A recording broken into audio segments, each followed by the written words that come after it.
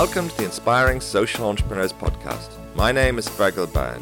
Every week, I talk to inspiring social entrepreneurs and changemakers dedicated to building a better world. Here, they tell their stories, the highs and the lows, and share what they have learned to help other social entrepreneurs and changemakers on their journeys. I'm very pleased today to welcome back Ned Breslin to the podcast, whom I spoke to 3 years ago when he was leading Water for People. Today, after changing direction, Ned is the CEO at the Tennyson Center for Children, a 112-year-old non-profit based in Denver, Colorado, dedicated to helping children who've experienced severe abuse, neglect and trauma so they can bravely and safely change their life story. Well, thank you so much, Ned, for taking the time to speak to inspiring social entrepreneurs once again. It's so nice to be back. So tell us a little bit about what you're up to today. The last time we spoke to you was Water for People, and it's a whole other area now. Yeah, I mean, Water for People was an amazing journey. I had spent about 25 years in the water sector, and at Water for People, we kind of positioned the way water and sanitation NGOs and governments and aid agencies really think about long-term impact, scaled impact, and kind of reimagined coverage and sustainability. And we implemented it in a bunch of districts around the world in Africa, Asia, and India, and Latin America. And when we started that, it was funny. When we talked last, I think we were talking about how a lot of people said, "You're never going to be able to do that," and Yes. we did. And so now most organizations are operating at a really different level, and that was great. But I decided to give it a shot in a different sector. I wanted to see if some of the principles of Everyone Forever could be applied elsewhere, and so I kind of did everything differently. So instead of being international, I'm now working in Denver, Colorado, and working in Colorado. So it's all local and domestic. Instead of pipes and taps and finance, I'm working with community of abused and neglected children that people generally forget about. So Tennyson Center is the Tennyson Center for Children is about a 112-year-old organization. It used to be an orphanage, actually, and we went back to the original site up in Loveland, Colorado, and we now we're based here in Denver, and we work with between kind of 300 and 450 kids and families every day. And what we're trying to do is help kids who are suffering trauma from abuse, neglect, or mental illness to kind of get back on their feet and find their strength and heal and reintegrate back into society, reintegrate back into safe families, safe schools, and back into broader society. So it couldn't be more different than my path with Water for People. Yes, and what brought you here, Ned? Mm-hmm. What attracted you about the organisation? I mean, clearly a multitude of factors, I guess, not least the actual area and working with children and so forth. Maybe talk about that, but also maybe about the organisation as well, and how you look at an organisation coming in. What is it that gives you a sense that this could be something that one, I guess, meets your expectations, but also that there are some things that you think you can do? Yeah, well, my journey here is actually kind of coming full circle. So I was actually one of these kids when I was a kid. And so my family, my parents were horrendous alcoholics. My father was sexually, physically, and emotionally abusive. And when I was 15, he literally dropped me off in Buffalo, New York, and drove out of the city, left me there, and left the state. My family moved to New Jersey and left me in Buffalo. And so, I had, a lot of the kids that we see at Tennyson have paths that are very similar to mine. I had to spend a lot of years kind of processing and recovering and getting counseling. And, you have a much better shot if you deal with it as a kid, but I didn't have that chance. And so, I felt it was time to give back to my community, and time to, I'd been doing a lot of work with particularly male survivors of childhood sexual abuse. And I just felt it was time to start maybe getting ahead of the curve and work with kids. So so I took that jump, which was really good. And when you came to Tennyson, I mean, was it, I mean, a traditional organization? I mean, how do these organizations generally run? And you know, when you looked at that, because I guess one of the interesting developments has been, I guess, how social entrepreneurship has brought in new funding to, you know, new ways of looking at new business models, new organizations, which is more or less appropriate to different kinds of sectors and different kinds of problems, I guess. So can you talk a little bit about the conventional way of doing things and you know, what your view is as far as Tennyson's concerned? Yeah, I mean, you know, the kind of child welfare sector is not known for its success, that's for sure. You know, you have kids who go through this, who get taken from their families or who are in families and trying to keep them in families even though they're experiencing amazing trauma. And the results are pretty terrible. You know, you have about 60% will have some interaction with judicial or police. Many of them get back into emergency rooms. 25% of kids who come out of the foster care system are homeless within 2 to 4 years, which is, you know, not acceptable. And so the results are not great. And it's really because the sector is very kind of segmented and siloed, right? So everybody kind of does their thing.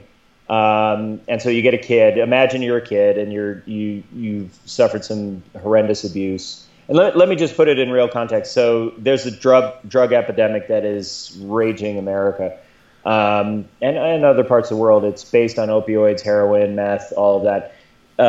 Denver alone has seen an 81% increase in the last 2 years of kids they've had to take out of unsafe homes. I mean, it's been massive, right? And so what they tend to do is they tend to stick them with organizations like Tennyson, service providers who will provide some mental health support and try to get them back on their feet. And then they kind of pass them on. I call it hot potatoing. They basically chuck them to some other foster home or service provider. And these kids are just bouncing all over the place. Tennyson is generally at the end of the line. So when kids get here, we work with kids from 5 to 18. And when kids come into our kind of eyesight, they've been between 7 and 15 placements. Some of these kids are 5 years old and they've been in 5 or 6 homes and service providers. I mean, it's outrageous. And so what's basically happened, and I think what the kind of entrepreneurial spin we're bringing to this is, you know, everyone's doing a fine job with what they're doing, but none of it is really helping kids. And so what Tennyson is doing is reimagining the pathway that kids take, so that you stop all this bouncing all over the place. You provide ongoing support and you kind of stay with kids, you know, maybe from 5 to, and we're looking at tracking results till kids are 30 years old. Let's make sure they get out and let's provide support, because, you know, a kid at 5 who is suffering from trauma, you may be able to kind of get them settled and everything, but you have kids, right? They're a different kid at 10, they're a different kid at 13, they're a different kid at 15, and so they have to battle these things. So Tennyson is trying to reimagine the way that kids navigate the system.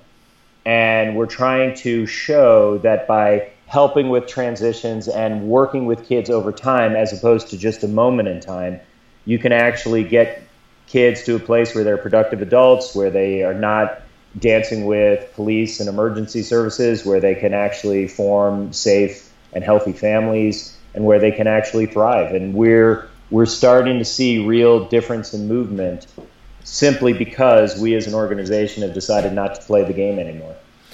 What has that entailed? It sounds like it's a clear-cut, you know, strategy, and says, that makes sense. What have you had to do that, Ned? What have been some of the obstacles and boundaries?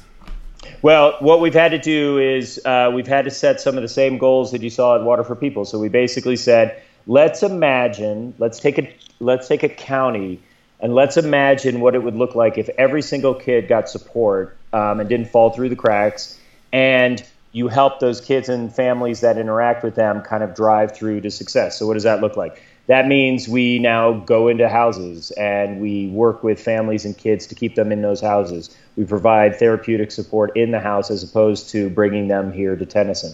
We work with schools much more directly, and so that these kids have a real shot to stay in school as opposed to fall back. We work with families to get them the financial support they need, because a lot of families who are experiencing kind of helping a kid navigate the trauma that they're experiencing or in extreme financial crisis. And frankly, a lot of parents, we're doing a lot more work with parents. A lot of the parents of these kids have been traumatized themselves. And so we're kind of reimagining the way we interact with kids. We are trying to keep them in their environment in a fundamentally different way as opposed to pulling them out. We're trying to help them kind of walk with them and accompany them through school and through their childhood with these families in a positive way. And we're doing that in partnership with county government, with other service providers, and with schools that all are sitting back and saying, that it intuitively makes perfect sense when no one was doing it. And like most social entrepreneurs are kind of grabbing little bits of things from other sectors and grabbing little pathways and kind of reconfiguring the puzzle. And that's what we're doing. I think the biggest challenge we face is, it's a hopelessly underfunded sector. A lot of people don't want to talk about this situation with kids, and so you kind of take them from families or you take them out of their kind of ecosystems, and you underfund it. So what we've been doing at Tennyson is getting really aggressive in our fundraising to blend with conventional forms of funding, which usually comes from counties or insurance agencies or Medicaid. And we're basically able to offer a wider range of services and a longer support to families because we're not being hindered by, kind of narrow billing and all of that. What we're hoping to do in the next 5 years, and I think we'll do it, is to say, look, if you really want to get kids through this, it's actually going to cost this. And let's have a real conversation of costs. Let's have a real conversation with businesses about what value we bring to them, because this is a future workforce. And let's reimagine the way we as a community in Colorado help kids. If we're successful, I think what we're going to show, and this is the hunger of Tennyson, is we're going to show county-wide models where every kid in those counties gets the support they need. We're going to show massive savings through emergency rooms and judicial, and we're going to make a case that these investments up front have a much bigger impact on kids and their healing and their health than if you wait till they're 30 years old and you're dealing with them, in a police station, frankly. Wow. A full plate there, Ned. It's a full plate. It's exciting, though, isn't it? Well, it is, absolutely. How many of these ideas are actually things that you've had to kind of pioneer yourself, and how many ideas have in different locations been, have you checked, looked around, see what other people are up to? How have you balanced that? Yeah, it's a good question. So I think the navigation of kids through the system is something that is rare, but it's not unique. So there's Boys Town, which has done it, and everyone, most people remember the movie Boys Town, but there's Boys Town that's been trying to do that for a long time. There's a couple groups in places like Tennessee and Kentucky that are doing it. I think the one thing that we've done that is pretty unique is we launched a program called No Kid Waits.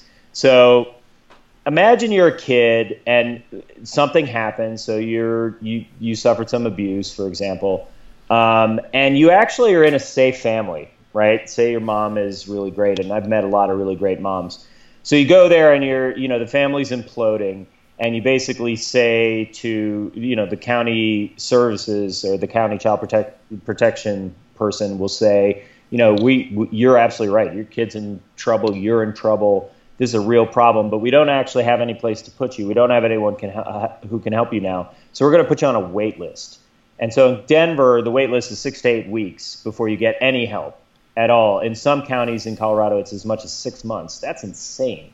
And so we built, and this is pretty unique, we built a program called No Kid Waits, where we built a team that goes into those houses within 24 hours, works with them to financially stabilize them, works with the kid with low-level kind of therapeutic support to start to settle them, works with the parents to settle them. And then what we do is basically ease them into Tennyson. We launched it a number of months ago, and we're the first, I think I could say this with complete confidence, we're the first agency in the United States that's actually wiped out its wait list. And so what we're going to do now is we're going to offer it to other service providers in Denver's human services so that no kid in Denver waits. If we can actually provide that support so that families can get settled immediately when they're in crisis, we believe it'll ease that transition into services and speed up the healing journey that these kids and families are on, and that will have significant impact. So we've done a couple things. We've borrowed, like you said, we borrowed from other places. We've initiated a couple things that are pretty unique. We've started a monitoring system that I think is pretty ambitious. It's, like I say, it's going to track kids till they're 30 years old. Most organizations track kids for 12 months. And so we're going to see really what works, and we're going to have really hard conversations on what aspects of our programming need to dramatically improve to get kids to a better place. Sorry, the last couple of minutes there, your mic went a bit funny. Oh no! Yes, because that was such a good answer, dude. Yes, it was. No, it's just the last couple of minutes I need. Right. So where do you think I got? Yeah, you literally the last minute. I mean, if you just want to take it from, so we've taken a few ideas. Yeah, I'll do that again. Yeah. So Tennyson has done what a lot of entrepreneurial organizations do. We've borrowed from other organizations, not just in kind of child welfare. We've been looking to like Last Mile Health and Living Goods, which are kind of aggressive, out front, getting in front of problems, kind of community health worker, public health initiatives. We borrowed from those. But we've also initiated a range of new things to fill in the gaps that clearly exist in the sector. We built out a monitoring system that will track kids till they're 30 in a sector that really tracks kids for 12 months, which is, who knows what happens after 12 months. And I think these combination of borrowed and new things, we're hoping will spark some rethinking in the sector. Brilliant. Lots of innovation there, Ned. And just as far as the mic is concerned, I don't know whether you're touching it. We got through that, but there's a couple of moments where somehow it was just, I don't know whether it's some part of it. Yeah, it sounds like is there a bit below that's I can't see on the screen. It's right here. Yeah. It's right by my. Yeah, I'll hold it up a little bit more. Yeah, I know. It's a bit of a bore because it means people are going to be a bit static like that. I've got a set up here that's a bit different, but no, that's brilliant. Now, can you talk me a little bit about the funding? Obviously, a crucial side of it, and for many social entrepreneurs, clearly, finding new sources of funding is something they're very good at. Also, often requires a change of culture within an organization, or a change of understanding, or change of way of thinking about what the kind of services that they provide are, and the ways that they would get remunerated. I mean, can you talk about that in the context of Tennyson? Yeah, so the child welfare sector is generally driven by billing, right? So you get money from Medicaid, you get money from insurance companies, you get money from like Kaiser Permanente, different hospitals, you get money from the state and from the county. It's pretty, they just did a review in Colorado of rates for kids coming into places like Tennyson, and after 2 years, we got a $1.54 increase in rates, which is, I don't even know what I do with that. I'll buy a Coke, right? I'll buy a Coke for the kid. And so, Tennyson is kind of interesting, though. We have really strong connections to faith-based community, particularly a church called the Disciples of Christ. And so what we've done over the years, and I think where we're really taking it now, is to kind of aggressively say, look, how do we blend billing, which for Tennyson is about 65% of our total revenue? How do we build up philanthropic dollars to do things that no one in the sector is able to do because they're so reliant on billing? And that's where No Kid Waits comes. That's where the monitoring comes from. That's where, the navigation and support we're providing that is, again, borrowed but fairly unique. That's where we're able to start building out. What we're also doing, and this is a trend I'm sure you're seeing with a lot of the entrepreneurs you're talking about, is, and it's new for me, to be perfectly honest, is there is a real kind of growth in interest in hyper-local initiatives, right? And so when I was at Water for People, we started at about $1 million a year. We went to $20 million a year, which was massive growth. And it was because it was such a revolutionary approach. But it was a hard sell. I was talking to people about, helping boys and girls and women, particularly in Africa, India, and Latin America. That's really far away. Tennyson, the field, if you will, is right downstairs. We run a school. for about 120 kids who are experiencing trauma and mental illness challenges. And so I don't need to go to Malawi to see it. I can actually go right downstairs. And what we have in Colorado is a lot of people understand that this is a huge issue. And so we are able to talk to people at a very hyper-local level, which is different. I think culturally for the organization, we've since I've joined, I think it's fair to say we've become much hungrier. We're hunting out new opportunities, not only in the philanthropic space, but also with kind of state and county agencies. And because our ambitions are so clear, and because the impact that we're starting to generate even now, we're starting to show that we can really keep kids in families, on track in school, out of hospitals, even in a very, over the last couple of years, we've been able to show that. People are starting to say, yeah, I buy that. I buy that because I actually see that kid. And actually, somebody in my building is probably a Tennyson kid as well. So we've been integrating kids back into Colorado society for years and years and years, for 112 years. And we're starting to tell that story and talk to businesses in a fundamentally different way about their workforce, about ways they can contribute to the building of their communities and their state. And truth be told, people are hungry for that. They're hungry for somebody to do something locally that transforms lives and makes everyone's situation fundamentally better. It's a lot harder to sell, particularly now. It's a lot harder to sell that story in Africa. And I don't think that's a good thing, but I am taking advantage of it, frankly. Absolutely. That's brilliant. That's brilliant. Now, where are you on the journey? Because I guess when you take on a project like this, you have a lot of aspirations, things you want to get done, but you've got to do it stepwise. And yep. There are certain things you've got to get done before you get to the next bit. How did you kind of break down the job that you had in front of you, and where are you on the journey? Yeah, it's a great question. So we're going to do a couple of things over the next 5 years. We're going to model out in 5 different counties. So there's 64 counties in Colorado, and the counties are very different. We have the Eastern Plains, which is basically farmland. We have the Western Slopes, which is basically mountain. And we have this corridor through the middle. And all of those areas are fundamentally different. So what we're going to do is identify 5 counties plus Denver around the state and show that even in these different contexts, you can actually implement a program where no kid gets left behind, no kid gets abandoned, every kid gets back on track. And instead of sending kids who are really having a hard time to Denver, we're going to keep it local. When we said that, and we're going to eliminate wait lists, when we said that, people were like, wow, that's really great. I'll kind of believe it when I see it. So we've got Denver, and we're doing really well in Denver, but we actually started in 2 other counties.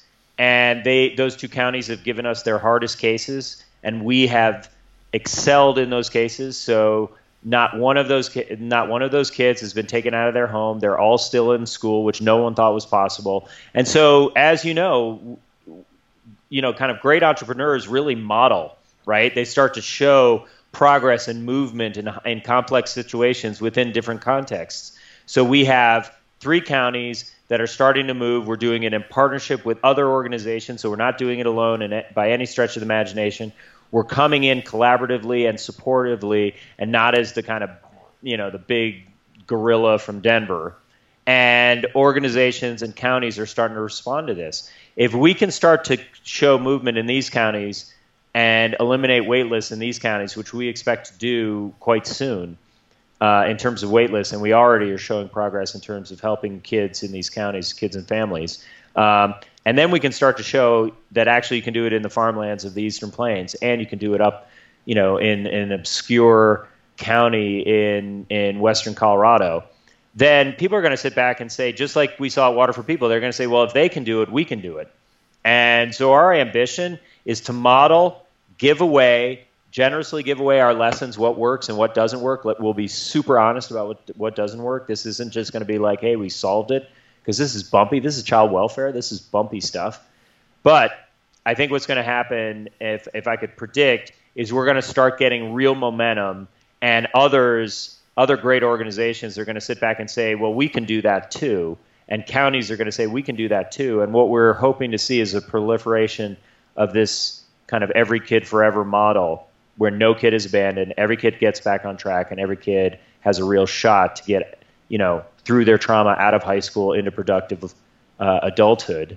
And if we can do that, maybe Colorado could be the first state that pulls it off. And then who knows? Maybe Utah gets jealous. Maybe New Mexico gets jealous. Yes. And then it starts spreading. So our view of replication, very much like Water for People, is, you scale by replication, and you enable replication through generosity and through openness and through giving away tools and tactics and even financial flows, so that others can model this and others can do it, because we can't do it alone. So we're just going to model, we're going to test, we're going to find ways to do it. We're doing that in 3 counties. We're going to bust out to another 3 for 6 in total, 5 new counties in Denver. And we're going to constantly give this away so that others can move into counties we can't move in for the good of kids. Fantastic. That's fantastic. Yeah. So what are 2 or 3 things that you've learned don't work, Ned? What did you try other things? Are there a couple of things that seem to make sense, or just for one reason or another that, and as you say, you're dealing with, I guess is the case in all social impact initiatives, is that it's not like a ice cream stand going out of business and people having to go a bit further away. There's significant human trauma and costs and so forth. So on the one hand, innovation and change is good. On the other hand, one has to be a little bit cautious, not leaving. So can you talk about that a little bit? I think there are a couple of things that we've learned don't work very well for us. So number one is we are not good when we seem pressured to move a kid before we think they're ready, and so we throw them to another organization to take on. And it's generally called step downs. So we're at a pretty high level of support, and then you go to a kind of lower level of support. If we don't provide backup support to that agency that's working with the kid who was at Tennyson in a thoughtful way, if we just hand them off, it doesn't work. And it's not fair to that organization, and it's really not fair to that kid. So that's one thing we don't do particularly well. The other thing is we've had to make a hard decision about who will we not work with. And I'll tell you one community that we're not working with right now, and that is kids within juvenile justice.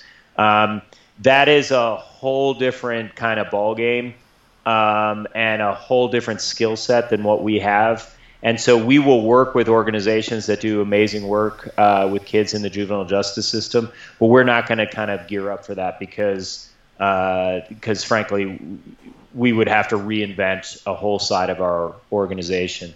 When you say advocacy, can you just talk for a moment about what you mean there and what the alternative to advocacy is? Well, a lot of people, when I talk about advocacy, I think it's profoundly based around storytelling and showing through stories how kids can move through and get out of and become kind of productive adults. And so what we do is we blend data with stories. We take individual stories and show how it's actually a bigger story. One of the things I hated in the water sector, you'll appreciate this, is, you'd see all these organizations and they'd say, Juanita, had a horrible life and then she got a toilet and now she's got a great life. And, what are you talking about? That's not storytelling. That's garbage, right? And so what we did in the water sector, what we're doing here is basically using examples of kids who have processed their trauma and who have been unleashed for good. And then we show that that's not just one example, but it's one of many examples. And then we build in data behind it. And that data is a combination of kind of impact data, but also, frankly, financial data to show that by these investments, these are the savings that were made. So let me give you one example. Kaiser Permanente, which is a big kind of hospital, public health insurance company here in the United States. They do a lot of things. Amazing organization. They started to, they would get kids who had been traumatized and, or kind of, undermined by the drug epidemic that's ravaging our country. And they would try to work with them themselves, right? They'd put them in the hospital. They would try to treat them. And they didn't have great results, and it cost them a lot of money, right? So what they started to do is they started to say, well, can we actually work directly with you, Tennyson? And can we kind of track whether that has better results? we've shown that we've saved them over 39% of their costs. We've shown we've been able to keep kids on track in school, on their kind of recovery path in a far better way than they could. So, we're now their preferred provider, if you will. That story, and we can talk about kids and families and all that kind of stuff that went through that, but that is having a huge impact on their costs. That's having a huge impact on their decisions around raising rates for people down the road because we can save them money. And so my advocacy, if you will, is to take examples like that and show why that's been fantastic for kids, but that's also fantastic for you. That's also fantastic for Colorado. That's also fantastic for Denver. And here's how, and this is why these investments make sense. And I find that people and, state legislators and mayors and governors, that's the kind of stuff they want to hear. Brilliant. What's the vision for the future? You talked a little bit. What kind of time frame are you thinking of, and what do you want to get done over that time, Tennyson? We want to, in the next 5 years, have modeled out how you work in collaboration in Denver and 5 other counties throughout Colorado with a vision of taking those lessons and scaling them throughout all 64 counties in Colorado, and see if we can get 1 or 2 states to start to adopt some of the things that we're doing as well, so that more and more kids can be helped indirectly through our work than directly. Well, I wish you the very best of success with that, Ned. Thanks, and I'll come back and tell you in a few years how we're doing. How about that? Fantastic. Thank you, Ned. Thank you. All right, you're the best, my friend. Thank you for listening to the Inspiring Social Entrepreneur podcast. I hope you found this interview inspiring. Please make sure to visit www.inspiringsocialentrepreneurs.com and subscribe to make sure you don't miss any future podcasts.